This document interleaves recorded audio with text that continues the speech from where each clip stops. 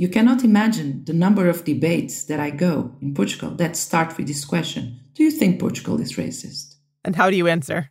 Why are you always asking the same question? This means you don't want to acknowledge. You always want to be in the door looking, oh, what's going on? Are we racist? Are we not? But never engaging with what we need to do is to repair what happened.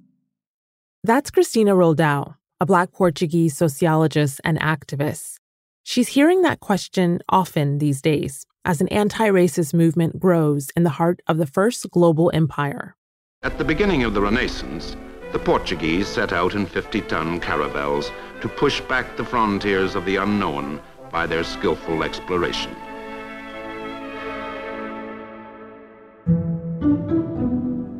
In the 15th century, Portugal began the European age of discovery.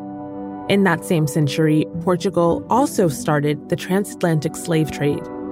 The Portuguese enslaved nearly 6 million Africans, more than any other empire. Now, 500 years later, the country still reflects romantically on its colonial past. And that has consequences for Black activists in Portugal, who say they've struggled to get their country to even acknowledge racism exists. So why does Portugal look back on its history with such fondness? And how does that affect the Black Portuguese activists fighting for their rights today? I'm Malika Bilal, and this is The Take.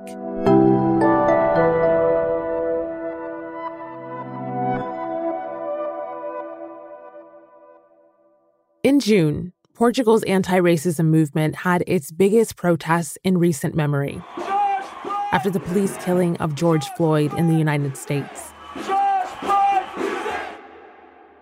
But the protest wasn't only about an injustice an ocean away.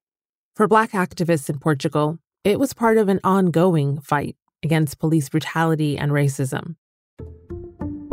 Of course, it has to do with this connection with the international movement of Black Lives Matter in the United States. But also, it has to do with the struggle of the anti-racist movement in Portugal in the last years. Since 2015, the anti-racist movement that for years was going on the periphery of Lisbon starts to get more visibility. That visibility began with a high-profile police brutality case when cops beat and illegally detained several young Black men. After a lengthy trial, some officers were convicted in 2019 on charges that included kidnapping. But that's not how the police originally represented things. When it came out, the first thing that appears in the newspaper is a gang tries to invade a police station. And I don't know what people think Black people are, but we are not ninjas. But it's so racist that people think, oh, maybe it's true. This is one of the biggest cases we had. There were illegalities, there were documents that were false, there were lies of the agents and all that. But in the bottom end, they couldn't prove that there was a racist motivation. Since then, reports of racist violence have grown.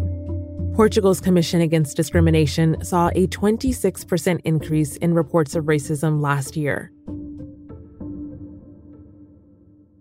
Meanwhile, Black activists have kept the pressure on.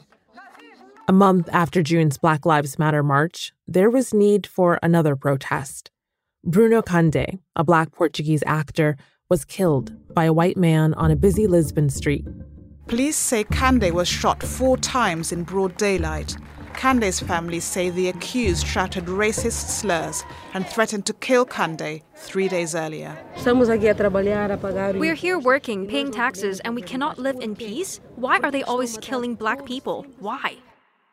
Even though activists were protesting something closer to home, there were fewer people out in the streets. Cristina told us she wasn't surprised. Of course, we would love that there would be 10,000 people protesting in the street for Bruno Cande. And people should relate more with that experience of violence than with some that is very, very far away. But at the same time, it's easier to have solidarity with something that you don't have really the responsibility to do something. and to change your life about it. So when it's in Portugal, you always have different ways of escaping the problem and not actually acknowledging, no, this is institutional racism. We have to do something. It's not just the courts. Oftentimes, the media won't acknowledge institutional racism either. Here's what the publisher of Observador, a Portuguese news outlet, told Al Jazeera earlier this year. Racism is something that's part of human nature. However, when it comes to institutional racism, I don't think that exists in Portugal. If anything, I would argue that only the opposite exists. Cristina would disagree. You have police brutality, but then you have the courts and the justice system that never recognize when someone is victim of racism.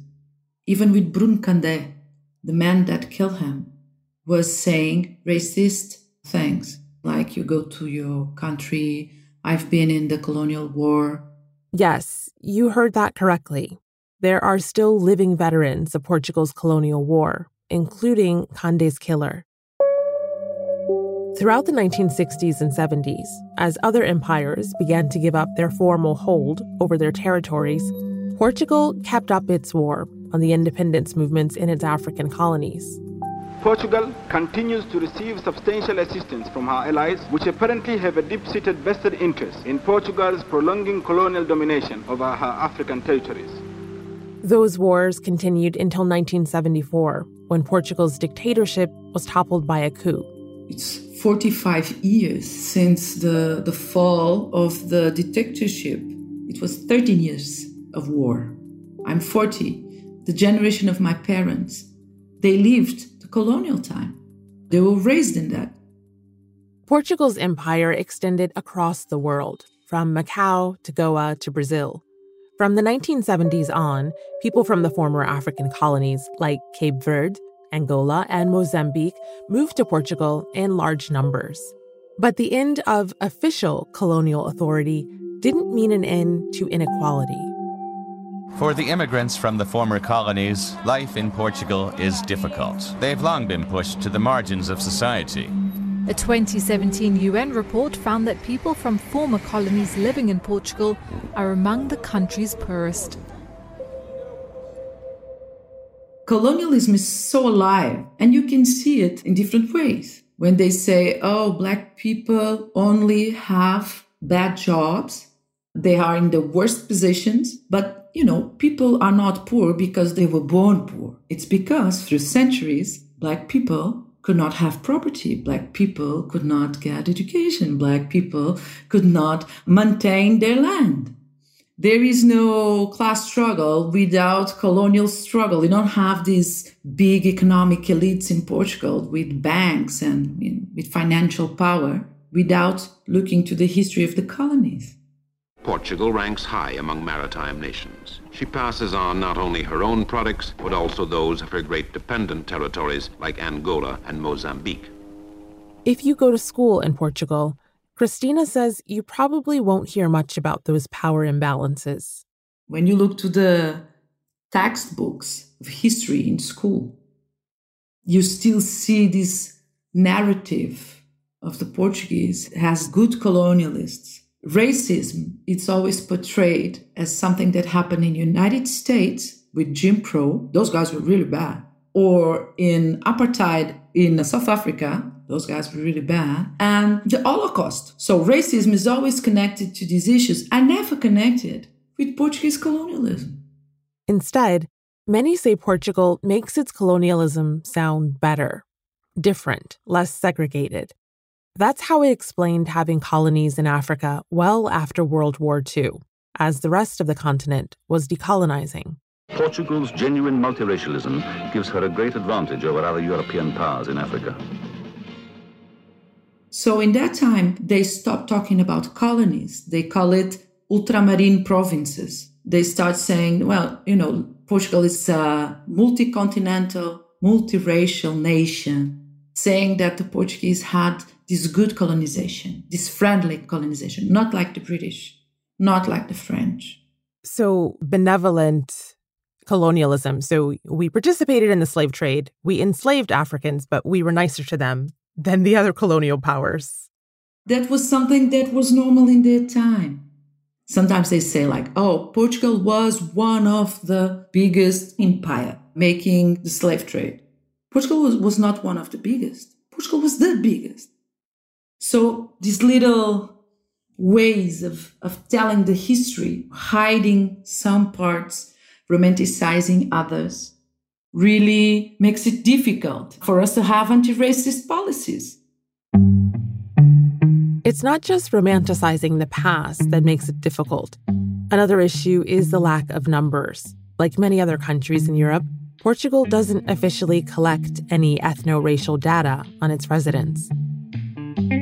You were part of a working group to figure out how the Portuguese census could collect data on race and ethnicity.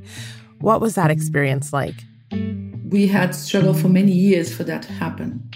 We had international recommendations saying that Portugal could not still go with this color blindness. So they decided to make this work group to see how could we make the question in the census. We had big discussions because one part of the group really didn't want that the census would collect this kind of data. They always said racism is really important, but don't put it in the census because this is a very polemic question.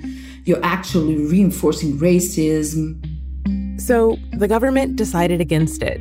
There won't be a question about racial background on Portugal's 2021 census. They did suggest doing a separate survey, but Cristina says that's not enough. We need to have a picture of ethno-racial inequalities.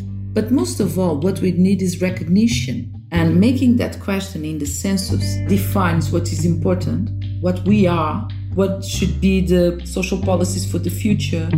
For us, a small study doesn't solve the problem of recognition. The other problem is that a lot of institutions are collecting ethno-racial data, but this should be standardized. What categories do you use? You use race? You use ethno-racial origin? Ancestry? We need to do a public discussion about how do we call this. How do you identify? Black Portuguese.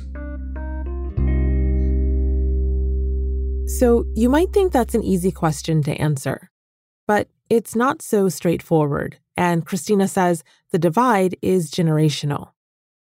My parents, they were raised in colonial time, and they came from Cape Verde to Portugal. Of course, they know what is racism, but they don't experience it in the same way as I do.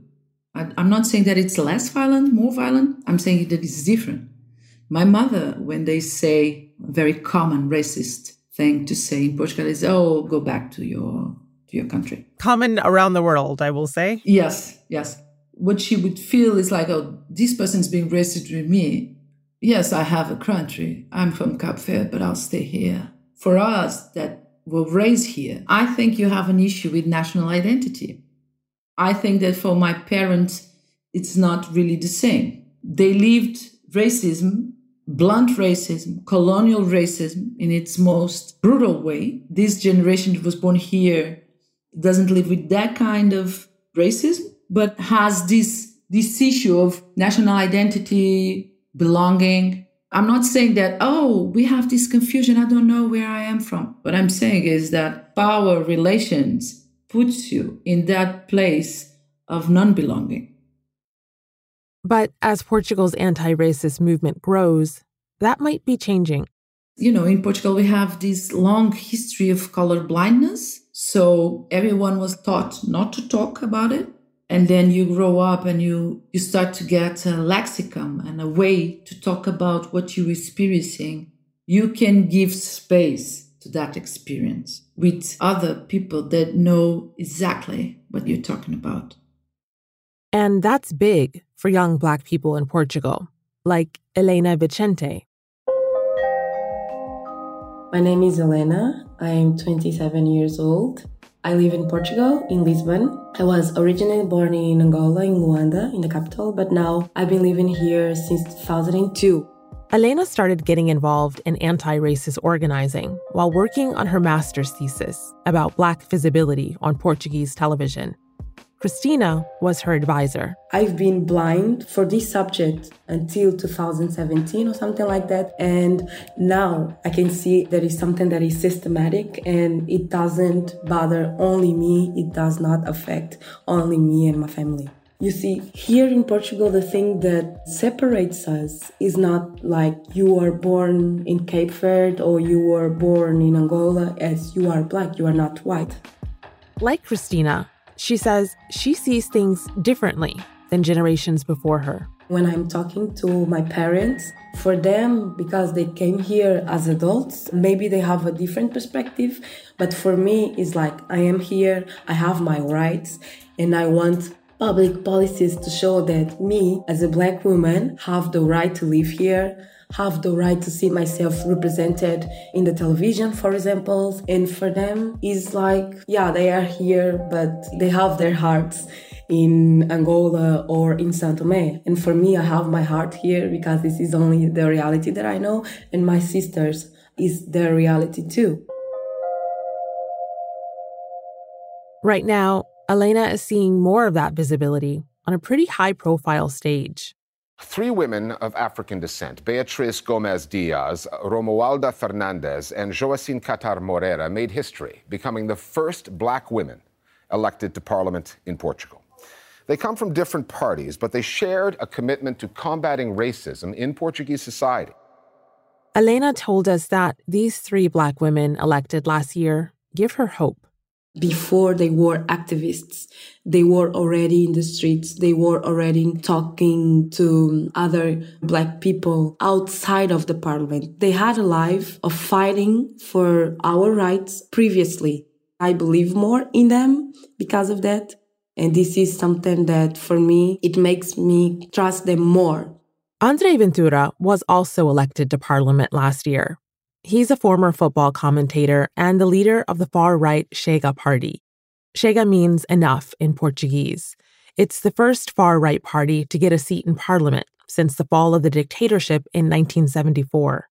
Having André Ventura in the parliament and having Chega in the parliament, it is something that threatens the democracy for me. He is a threat for someone like me. I am a woman and I am a black person, and he's a threat to that. For example, we had the Black Lives Matter protest in June, and days after, we had André Ventura and Chega having a protest against anti-racism in Portugal. Portugal! Portugal! Portugal! Portugal! We, as activists, as people, they are fighting for the welfare of the majority of the population. We are getting stronger, but also the other side is getting stronger. We are getting more visibility, but also the other side is getting it too. Earlier this year, the far-right André Ventura posted on Facebook that Joacine Catar Moreira, one of the 3 newly elected black members of parliament, should be, quote, sent back to her country of origin, unquote. The common citizens are reflecting, are acting like the parliament is acting. André Ventura saying, go back to your homeland, is legitimizing regular common citizens saying, go back to your homeland. You are not from here. And that is only because the color of my skin is different. Remember, this is what Bruno Cande's killer, the veteran of the colonial war, said too. Elena says this attitude is what Portugal's anti-racist movement is fighting back against. They do not see us as people. They do not see us as equal. Because they had this power back then, 50 years ago. They will not destroy this image because they see themselves as heroes. They went to the war to fight from their empire. It's a reflection of the colonialism that we live. They still see us as an ex-colony or maybe a colony of someone that does not belong here. And this is the problem that we are fighting here in Portugal, to see that black people are part of this society. We are part of this society and we are demanding equal rights. And that's The Take. This episode was produced by Nagin Oliai, with Ney Alvarez, Oniwo Hacha, Dina Kispe, Alexandra Locke, Priyanka Tilve, Amy Walters, and me, Malika Bilal. Alex Roldan was the sound designer. Natalia Aldana is the engagement producer. Stacey Samuel is our executive producer, and Graylin Brashear is head of audio. Special thanks to Anna Naomi D'Souza. We'll be back on Friday.